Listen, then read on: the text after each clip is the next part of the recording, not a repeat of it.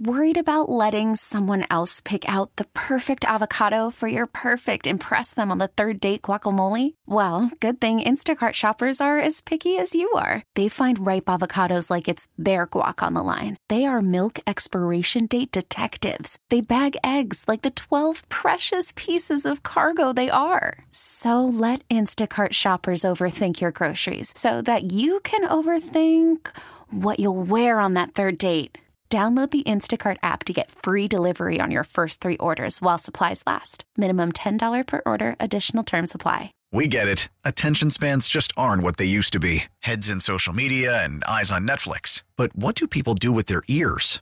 Well, for one, they're listening to audio. Americans spend 4.4 hours with audio every day. Oh, and you want the proof? Well, you just sat through this ad that's now approaching 30 seconds. What could you say to a potential customer in 30 seconds? Let Odyssey put together a media plan tailor-made for your unique marketing needs. Advertise with Odyssey. Visit ads.odyssey.com.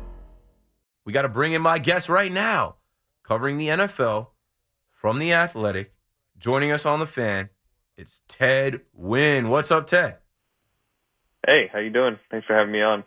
Appreciate you making the time, man. I think I just was looking for football guys, and obviously Mike Golick is a football guy, former player, and we can talk about the themes and all the narratives and, the Jimmies and Joes, but I'd like to talk to you more about the X's and O's and not just the Jimmies and the Joes. And that's what you do. So, I guess tell the folks that may not be familiar with you here in New York what your job is, what you do, what your expertise is working at The Athletic. Yeah, so I specialize in film breakdown, so I'll break down to all 22 and really talk about the strategy behind every play, and I'll look at analytics, and I think I do a good job of blending the analytics and film work to try to paint a different picture of the game and give fans a different perspective. Yeah, and I think that's necessary. I feel like football is the most popular game, but there are so many things in the game that just aren't seen to most people. And, if you played the game, I think it gives you a layer of understanding. If you've been in a film room, I think it helps. But, 22, the All-22 film is available to all of us. Anybody can get, a membership to be able to watch that, and that really tells the truth. So when we look at this Super Bowl, obviously the first narrative, and you mentioned analytics, the first narrative and the leading narrative is around Kyle Shanahan, him taking the ball in overtime, and people saying, oh, well, analytics tells him this, this, and this. I think it's split. But what did you see that determined that overtime on film? Obviously there were some play calls and some things that they didn't do, but what did you see from your eye reviewing the overtime and the decision to go for it, or the decision to take the ball in overtime with the Niners? Yeah, to me, it's pretty 50-50, and, I can see both sides of the argument. So, I think we're a very results-orientated, species. So, obviously, the Niners losing that game, most people are going to turn on Shanahan for making that decision. But he gave a pretty good reason why he did also. He also said that the Niners defense was pretty gassed at that point, so he wanted to give them a break. So I think that's a legitimate reason to take the ball first, and being able to have that first sudden death if there was a tie situation was another reason why they decided to take the ball.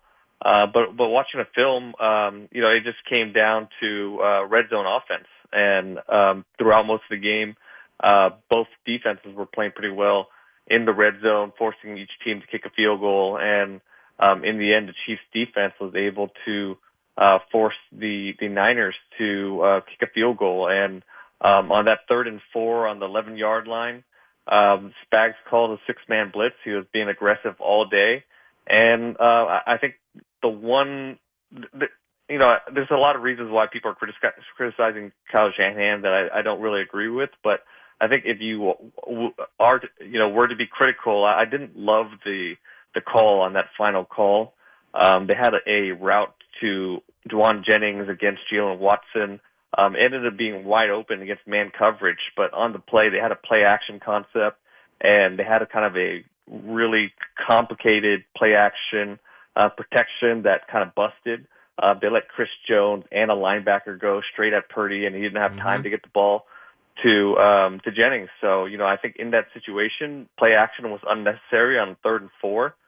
Just, get into a straight drop back game and get the ball to Jennings. And maybe that's on Purdy for not changing the protection at the line of scrimmage. But they just made things a little unnecessarily complicated in that red zone area, and it led to 2 free runners at Purdy. And in the end, they couldn't get it done. They kicked a field goal, and as we know, you can't kick field goals against Patrick Mahomes. He came down and led the Chiefs on the game-winning drive and ended the game.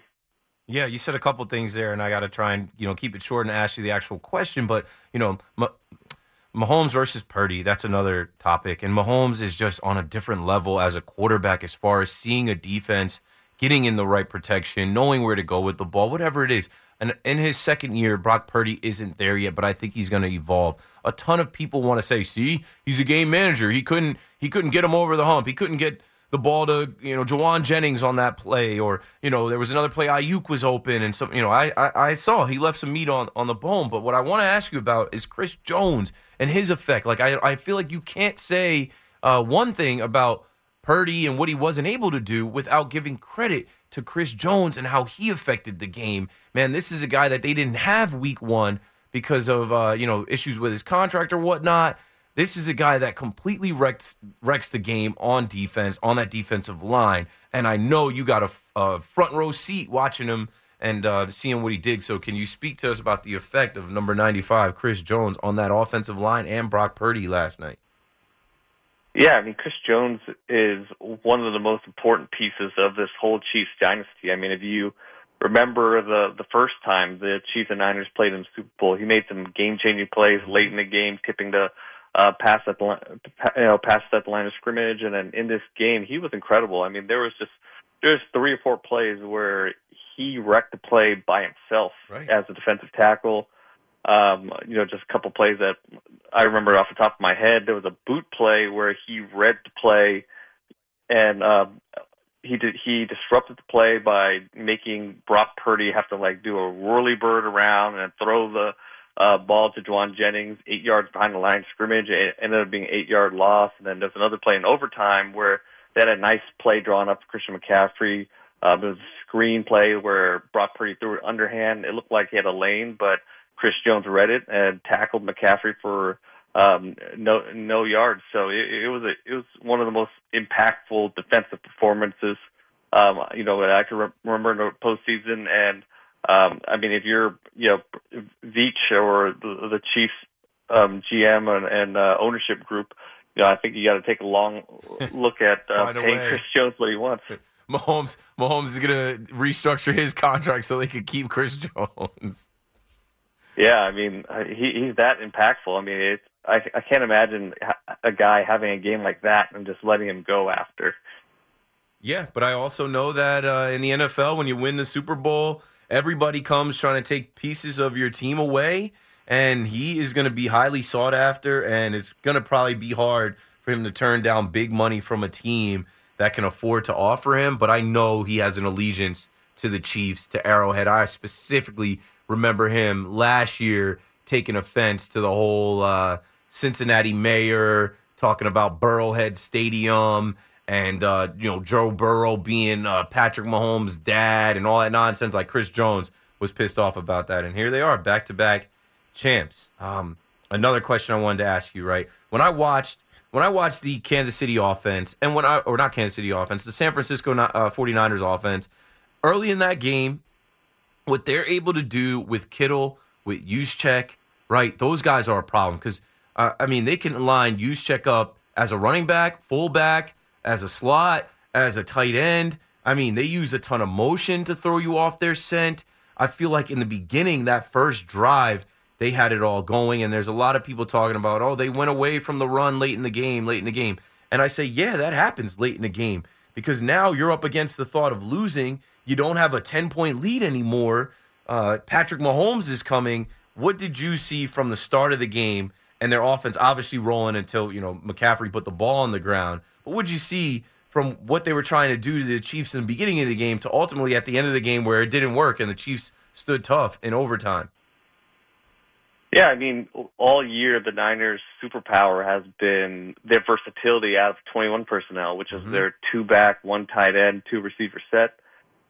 So if a defense decides to play base personnel against them, which means they only have 4 defensive backs on the field, then they're able to spread out from their 21 personnel, and like you said, line up Juszczyk at receiver, line up McCaffrey in a slot, and really punish you with mismatches that way. And create big plays off of through the air, and that's been their superpower throughout the entire year. And if teams try to line up light, like with their nickel or dime set, then they'll run the ball and punish you that way. So the Chiefs came out and they decided, we're going to stop the run. They're going to come out in base personnel and really load the box and stop the run. And for most of the game, they did. Out of base personnel in the first half, they only had 5 carries for 11 yards. They did a pretty good job of stuffing the run with their base personnel. So with the Niners' identity all year, if you trot out that base personnel, we're going to try to beat you with the pass, and that's what they did in the second half. But it's not like they completely went away from the run. They got into some negative yardage situation where they had penalties on first down, where they got to second or third and long where they had to pass. So. I don't think there's a valid criticism that they really went away from the run. I think, Christian McCaffrey still had 30 carries from what I remember. I don't have the numbers right in front of me or close to it. So I don't think they abandoned the run. Some of the situations kind of played out where they had to pass, and part of their identity is creating those explosive pass plays if you try to take it with the run. Yeah, CMC had 22 carries, and that's exactly what it is. Like this is why I'm having you on, because I know you watched the film. And I think it's easy for people to get carried away with the narratives. Like, see, he did the same thing when he was the offensive coordinator for the Falcons. They abandoned the run. They didn't run it enough. CMC should have had the ball. Well, hey, when you're calling plays, you're not really dialing up run plays to get you 3rd and long, 2nd and long, 7, 8 yards. There are certain situations where you have to throw the ball because of the analytics and the percentages of you to find success throwing the ball downfield. Here's another one for you. I had a take that some people disagreed with, but I think people just, they took it the wrong way. I talked about Dre Greenlaw. I talked about the fact that he talked a big game before the game, saying how the last time the Niners lost to the Chiefs in the Super Bowl, he was a rookie, and how he's not a rookie anymore, and how everyone's going to have to see him. That whole team's going to have to see him. And when I saw him make that first tackle on Jerick McKinnon to, force a 3 and out and get the Chiefs off the field, he was so amped up. In his celebration, he pounded the turf, almost hit McKinnon in the head, and ran and flexed. And immediately he caught my eye because I'm like, this is the Super Bowl. He's got to turn it down a notch. It's a long game ahead. And also, he's going to put the target on his back with the Chiefs where they're going to come looking for him. Before that could even get going, he ends up getting so hyped up, re-entering the field that he doesn't re-enter the game again. He tears his Achilles coming back. From the sideline, he was too hyped up. He wasn't controlling his emotions. I saw on your Twitter that you wrote, hey, the 49ers are extremely thin at linebacker. Greenlaw is one of the best linebackers in the league. This is going to hurt the Niners' pass-run defense. And that's what I immediately thought in my notes, because I've credited Dre Greenlaw and Fred Warner as a tandem, as being the best tandem of linebackers in the league, in my opinion. When you have those two, they can wreck everything.